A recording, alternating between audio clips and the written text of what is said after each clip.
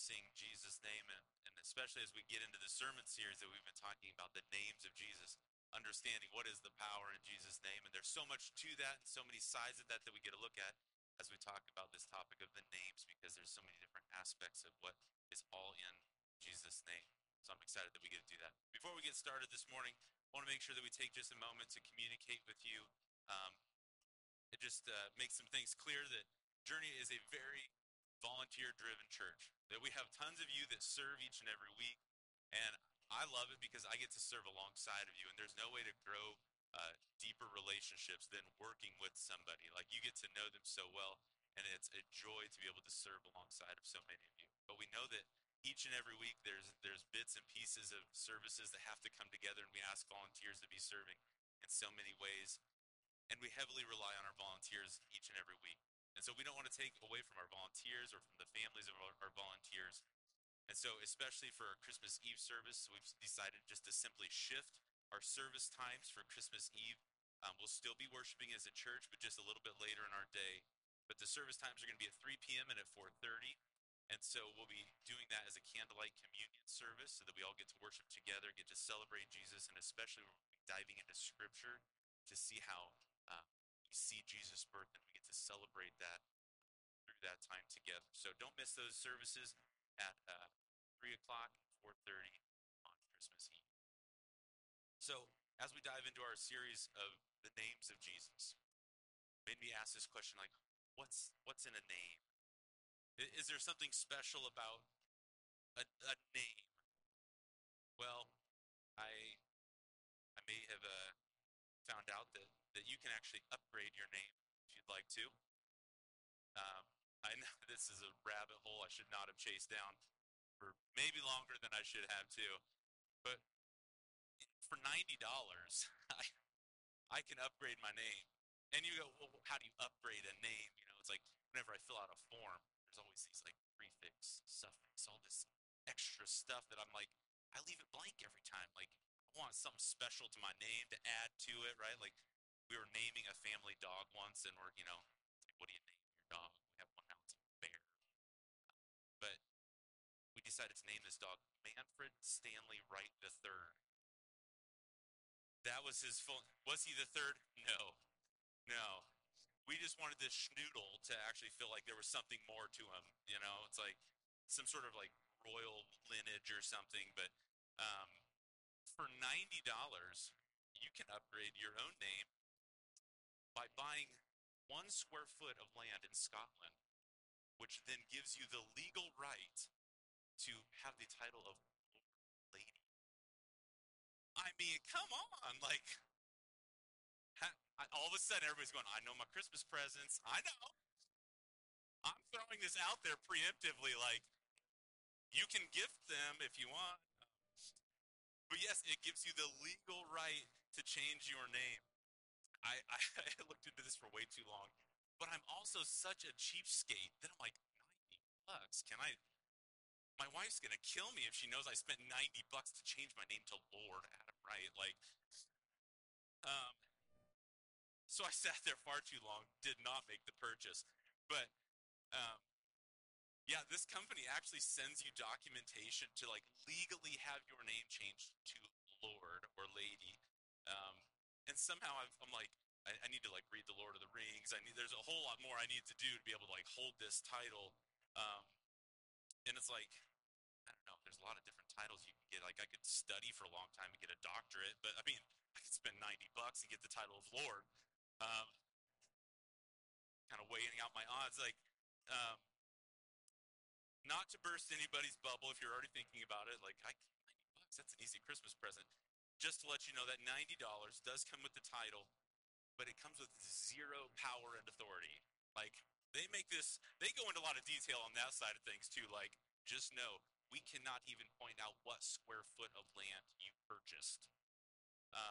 If they welcome you to come and visit the place and come and see what it's all about. Take pictures if you want. They even show, like, if you buy the 1 square foot, it puts a picture of a little tree. Like, 2 square foot, it shows you can actually stand on it with your kid on your shoulders, not beside you, on your shoulders. But you can buy different space land. If you come and visit, they say bring bring stuff to take pictures, if you want to kind of claim your place, if you bring things, it does need to be biodegradable because it's not going to last there. And then they also add, but also take it home with you. Why does it matter if it's biodegradable if I'm bringing it and taking it with me? I don't know. But you can stake out your land, take your picture, and then pack up your stuff, take it with you because it's not actually yours. You have zero legal rights over this land, but it does give you some bragging rights. You can even pass this on to your children after you die. This is a pretty cool thing, but I don't know. I'm way too much of a cheapskate, I guess. But maybe it comes with the idea that title, it doesn't bring any authority, no power. Nothing goes with the name. It's just a name. So when we ask that question, what's in a name? There's a lot of importance that comes with the names of Jesus. That when we look at this Christmas season, the names and the titles that are used for Jesus, as we look at this he shall be called, there's a lot of meaning. We want to understand what these names are all about. What's the significance of this name that we use for Jesus? Because these names, they carry far more value than just a cheap $90 gift. There's power to the names here. So before we dive into God's word, I want to take a moment to pray. God, I thank you for your word, that we can hold it, that we can study it, we can dive into it each and every week, and especially as we look at who you are, carry our hearts, minds, to be able to understand you better, to follow you. Help us to love you, praise all in Jesus' name. So this morning, we're going to continue to look at the names of Jesus. He shall be called. And this morning, we're going to be looking at that title of Lord of Lords. And this probably isn't a title that, especially at Christmas time, we can think of Emmanuel, Prince of Peace. And there's a lot of names that can kind of come to mind, but normally Lord of Lords may not feel like it falls into this. But even though that may not be the title, we think of him laying in a manger. It's still who he is. It's a part of Jesus' character. It doesn't change from the time he's in the manger to the cross, or even now. He's still the same person. So we may think that this title of Lord, especially after we just realized for $90 I can have the same title, we may not think it's a big deal, but we'd be way wrong. Because when we actually look at what this title of Lord is, it demands power and authority to be with you. So especially when you look at the Old Testament, there's different ways that this is used, and sometimes it's just used as a respectful way of addressing somebody that's in power and authority, but it also refers to the one and only God. We see it used both ways in Genesis 18, and this is like when Abraham and Sarah are about to find out that they're going to have children, or they're going to have a child, and they're like 80 and 90 years old. It seems ridiculous, and as they hear about this, in verse 12 it says, so Sarah laughs to herself, saying, after I'm worn out, and my Lord is old, shall I have pleasure? The Lord said to Abraham, why did Sarah laugh and say, shall I indeed bear a child now that I'm old? Is anything too hard for the Lord? I noticed that she uses this title at the beginning about, she laughs and says, is she going to have a baby as she's old? But then she goes on to say that, but Abraham is really old, but like in a respectful way, she just calls him Lord at the same time. So apparently that softens the blow of calling someone old. Address them respectfully. But then you get down to verse 14. The question's asked, is there anything that's too hard for the Lord? All capital letters, Lord. That this is God Almighty that we're talking about. We're talking about God that has all power and authority. Is anything too difficult for him? And this is meant to be answered with a resounding no. No, there is nothing that's outside of his power. God controls all things, and there's nothing that he's not capable of. And that's really to be contrasted against this possibility of Abraham bearing a child. So a lot of times the word Lord will be put in all capital letters. It's meant to be Yahweh, the name of the Lord, the name that's to be attributed to no one other than God. But the idea behind the name of the Lord is that in one way or another, that Lord is meant to have power and authority associated. So whether it's the lowercase or uppercase, it's to be, you have authority over the land, the family, something is that you're in charge of. You have responsibility and authority to make decisions for. But the difference is when we capitalize it, when and it's all caps. This is the Lord God. It's to the degree and the realm that you have power and authority. How much are you owed? And when we look at God and the lordship that he has, we understand that this is not just a small piece of land, a small family. He has dominion all of creation, all of heaven and earth. There is no place that God does not have power. So I think it's easy for us to grasp that, or easier to grasp that about God. But as we get to the New Testament and we start to look at Jesus being Lord, we have this idea that Jesus starts to go around and he starts to teach people, and there's moments of controversy as he makes claims about who he is, and it raises some controversy because he's saying that he has authority, that he is God in flesh, but it raises questions, it causes conflict, uprisings. People want to overthrow him because nobody is meant to claim that except for God alone. So right away, John 1:1 says that in the beginning was the Word, and the Word was with God, and the Word was God. Jesus is the Word, and this is to say that Jesus is equated with God. Jesus didn't shy away from also letting people know that he claimed to be God, because just later in chapter 10, he says that I and the Father are one. And in verse 38, he says that you are going, so that you would know and understand that the Father is in me, and I'm also in the Father. Jesus is making this connection for people to let them understand that he is God in flesh, come to earth to save us. And that's really what we talked about last week, is Jesus as Messiah, this long-awaited one that's come to save us.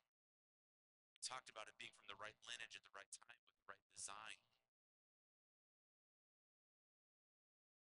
Jesus is not only saying that God and him are one, but he's also addressing the authority that he has.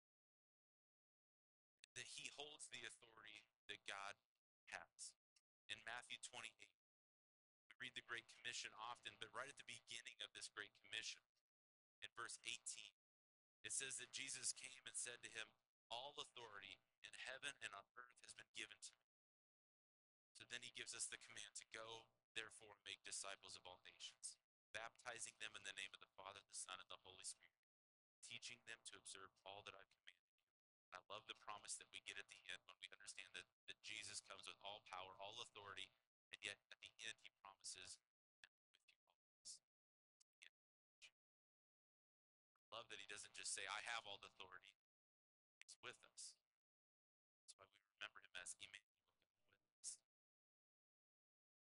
Jesus wants to know that as Lord, he wants us to know that as Lord, he has the authority. And at some point, everyone is going to understand the authority that he holds, that he is Lord of. Philippians 2 goes through to kind of explain this a little bit too. That in verses 8 through 11, it says that Jesus was found in human form, and he humbled himself by becoming obedient to the point of death, even death on a cross. And therefore God has highly exalted, bestowed on him the name that is above all names, so that at the name of Jesus every knee would bow in heaven and on earth and under the earth, and every tongue would confess that Jesus Christ is Lord. Glory to God. This is a great picture of Jesus humbly coming to earth, and that's what we celebrate this time of year. Sometimes we isolate this moment, maybe more than we should, but we remember Jesus coming, his arrival here on earth, but then he lived the perfect life, then be crucified for our sins. But then after 3 days, he rose again to life, and in doing so, he showed his power over sin and death, that there was nothing above him. God exalted him, and you see this beautiful picture of Jesus' power, his authority as Lord, and one day, every knee will bow, and every tongue will confess Jesus is Lord. So this Lord is the one with all power and all authority, and especially as we say, Lord of Lords. There is no Lord above. There is no one with more power and no more authority than Jesus. So when we look at the names of Jesus and we see him as Lord, the next thing that we need to do is what is our relationship with him? How do we have relationship with Jesus as Lord? holds all power and all authority, how do we answer to him? So the question I want to ask you is, do you surrender to Jesus' power and authority? And I think we can often come to times of decisions and understanding, do we want to follow after Jesus? And we will ask the question, do you accept Jesus as your Lord and Savior of your life? And I think there's two parts to that question, and it's a great question, and I hope that we answer that to be true. But I think when we start to pull apart, do I accept him as my Lord and my Savior? I think it's so much easier for us to grab the part of Savior and say, yes, he's saving me. The Savior that came, this Messiah that we looked at, that he came to save us from our sins, to give us the grace that we are undeserving of. It's true. It's all true. And that part of it's a really good deal for us, that he came to save us, to take away my sins, to pay my price. You know, it's like getting that Christmas present under the tree, that we anxiously await this gift that's just been given to us. I think we need to look at the other side of that, though. Jesus is Lord. Because it's quite a bit different story, and it's still fully good. It's still fully needed just as much as Savior. But Jesus as Lord means that we need to surrender our own power, own control of our own life, the authority that we hold. We need to submit that to Jesus. Luke chapter 6, Jesus himself explains this process pretty clearly. Jesus asks, why do you call me Lord, Lord, but not do what I tell you? Everyone who comes to me and hears my words and then does them, I will show you what he's like. He's like a man building a house, who dug deep and laid the foundation on the rock. And when a flood arose, the stream broke against the house and could not shake it, because it had been well built.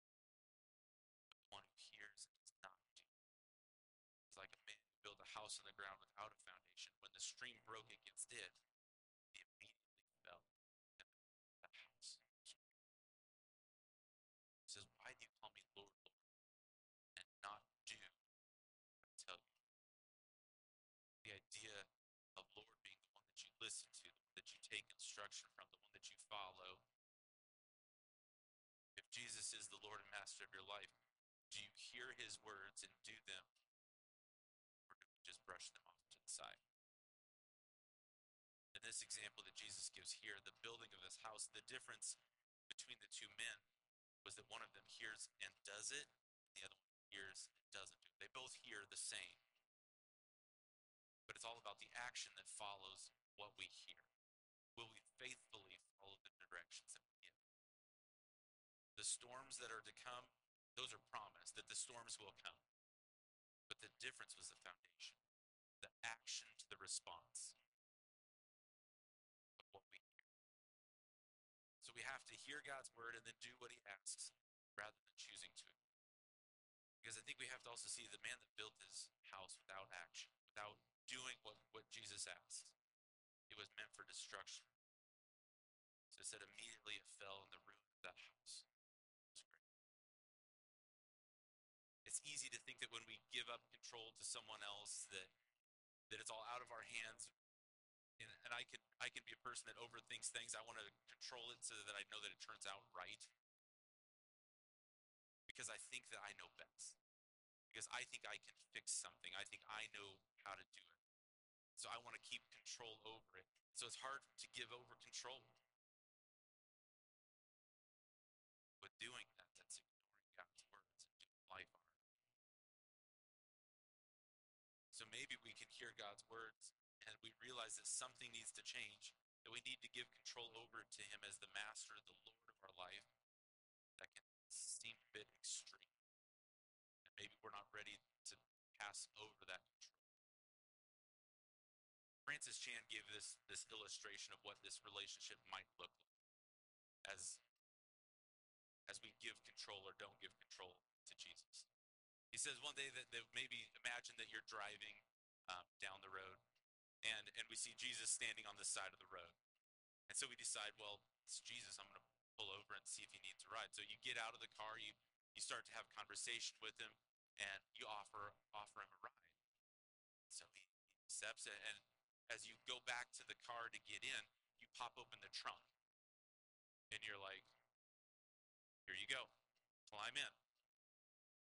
So Jesus gets in the trunk. And you ride around with Jesus in the trunk and you think everything's great. You get to go on about your day. Everything feels normal. And it's like it really doesn't change your life much because he's in the back and you're not hearing it. But you're really grateful though because when you get a flat tire, that's when you go and pop open the trunk and you expect Jesus to pop out and come help you change the tire. Or you have engine problems and he's supposed to somehow fix the problem. He's there for you in those moments of emergency that you have. And that's how we treat this relationship with him. It's just leave him in the trunk waiting for this emergency. You know, maybe we get to the point that we realize we could at least let Jesus sit in the back seat. That he could at least ride in the car with you. Seems less ridiculous than the trunk. So we let him ride with you. You can have conversation with him. You can have those moments with him, but yet he's got enough distance from all the controls. He's not going to be changing your radio stations, right? You still get to listen to what you want to listen to. He's not going to be telling you where to turn. Like my wife, reach over, honk the horn or something like that. It's like he's still far enough from the controls that you don't have to worry. Maybe you decide that you get brave enough to let him ride shotgun. You're going to let him ride in the passenger seat with you to maybe even help navigate as you go through some busy places. There's lots of stuff going on, and he helps you to navigate, to know where turns are coming. But ultimately, you still have the controls. You're still the one making the decisions, seeing if you're going to listen to him or not. It's like I ignore my GPS all the time, right? It's always like recalculating whatever it says, like finding new directions. Like I can still ignore those commands. Like I don't have to listen. And even as Jesus gives me commands from the passenger seat, I can say, yeah, I think I know a better way. I know a shortcut. And I can still take control and do it my own way. The idea of master and Lord is not any of those. The idea of what master and Lord looks like is that when I saw Jesus on the road, I got out, I talked to him, I offered the ride, handed him the keys. It wasn't that I was going to put him anywhere else in the car other than with the keys and drive. He's the one in full control. That I should be ready to give that control to give him directions, to navigate where he would go, give him full say, control of the car. I think giving full control to Jesus is the idea of lordship.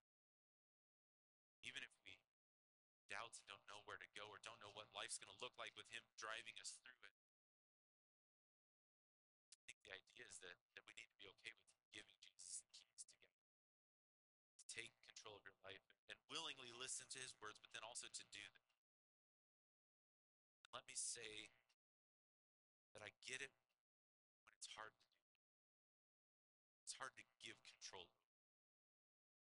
I can understand that we, like when we talk about submitting to authority, that's a hard thing because I think we've all probably seen in many ways where that authority has been used. We followed other leaders that did not lead. So because of that, we hold on to control because we're not going to give it over again and fall into that same place. So we'd rather hold on to control. Can I please ask you to not attribute the mistakes of man to the goodness of God? It's not who God is. It's not what he's done. Following God as the Lord and Master of our life doesn't have to be a scary thing. Understand his character just as much as his goodness, his saving grace. Those things are all together. So when we talk about following, to faithfully follow his words, to understand, trust him better, we need to understand his character.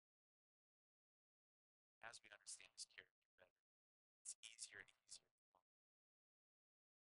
So as we walk through these names of Jesus, I'm asking you to hold fast to the truths of who God is.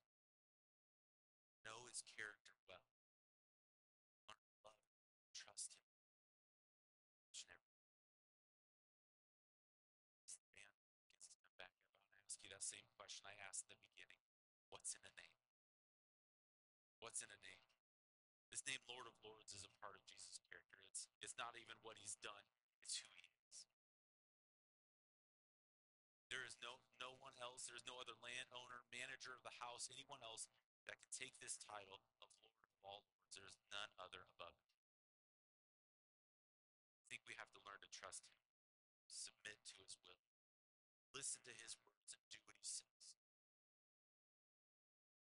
And we don't use this title, Lord of Lords, cheap. This is way bigger than a $90 online purchase. But this title is given only to the God of all creation, who came to earth to save us from our sins. And our response to that is to turn and follow him as Savior.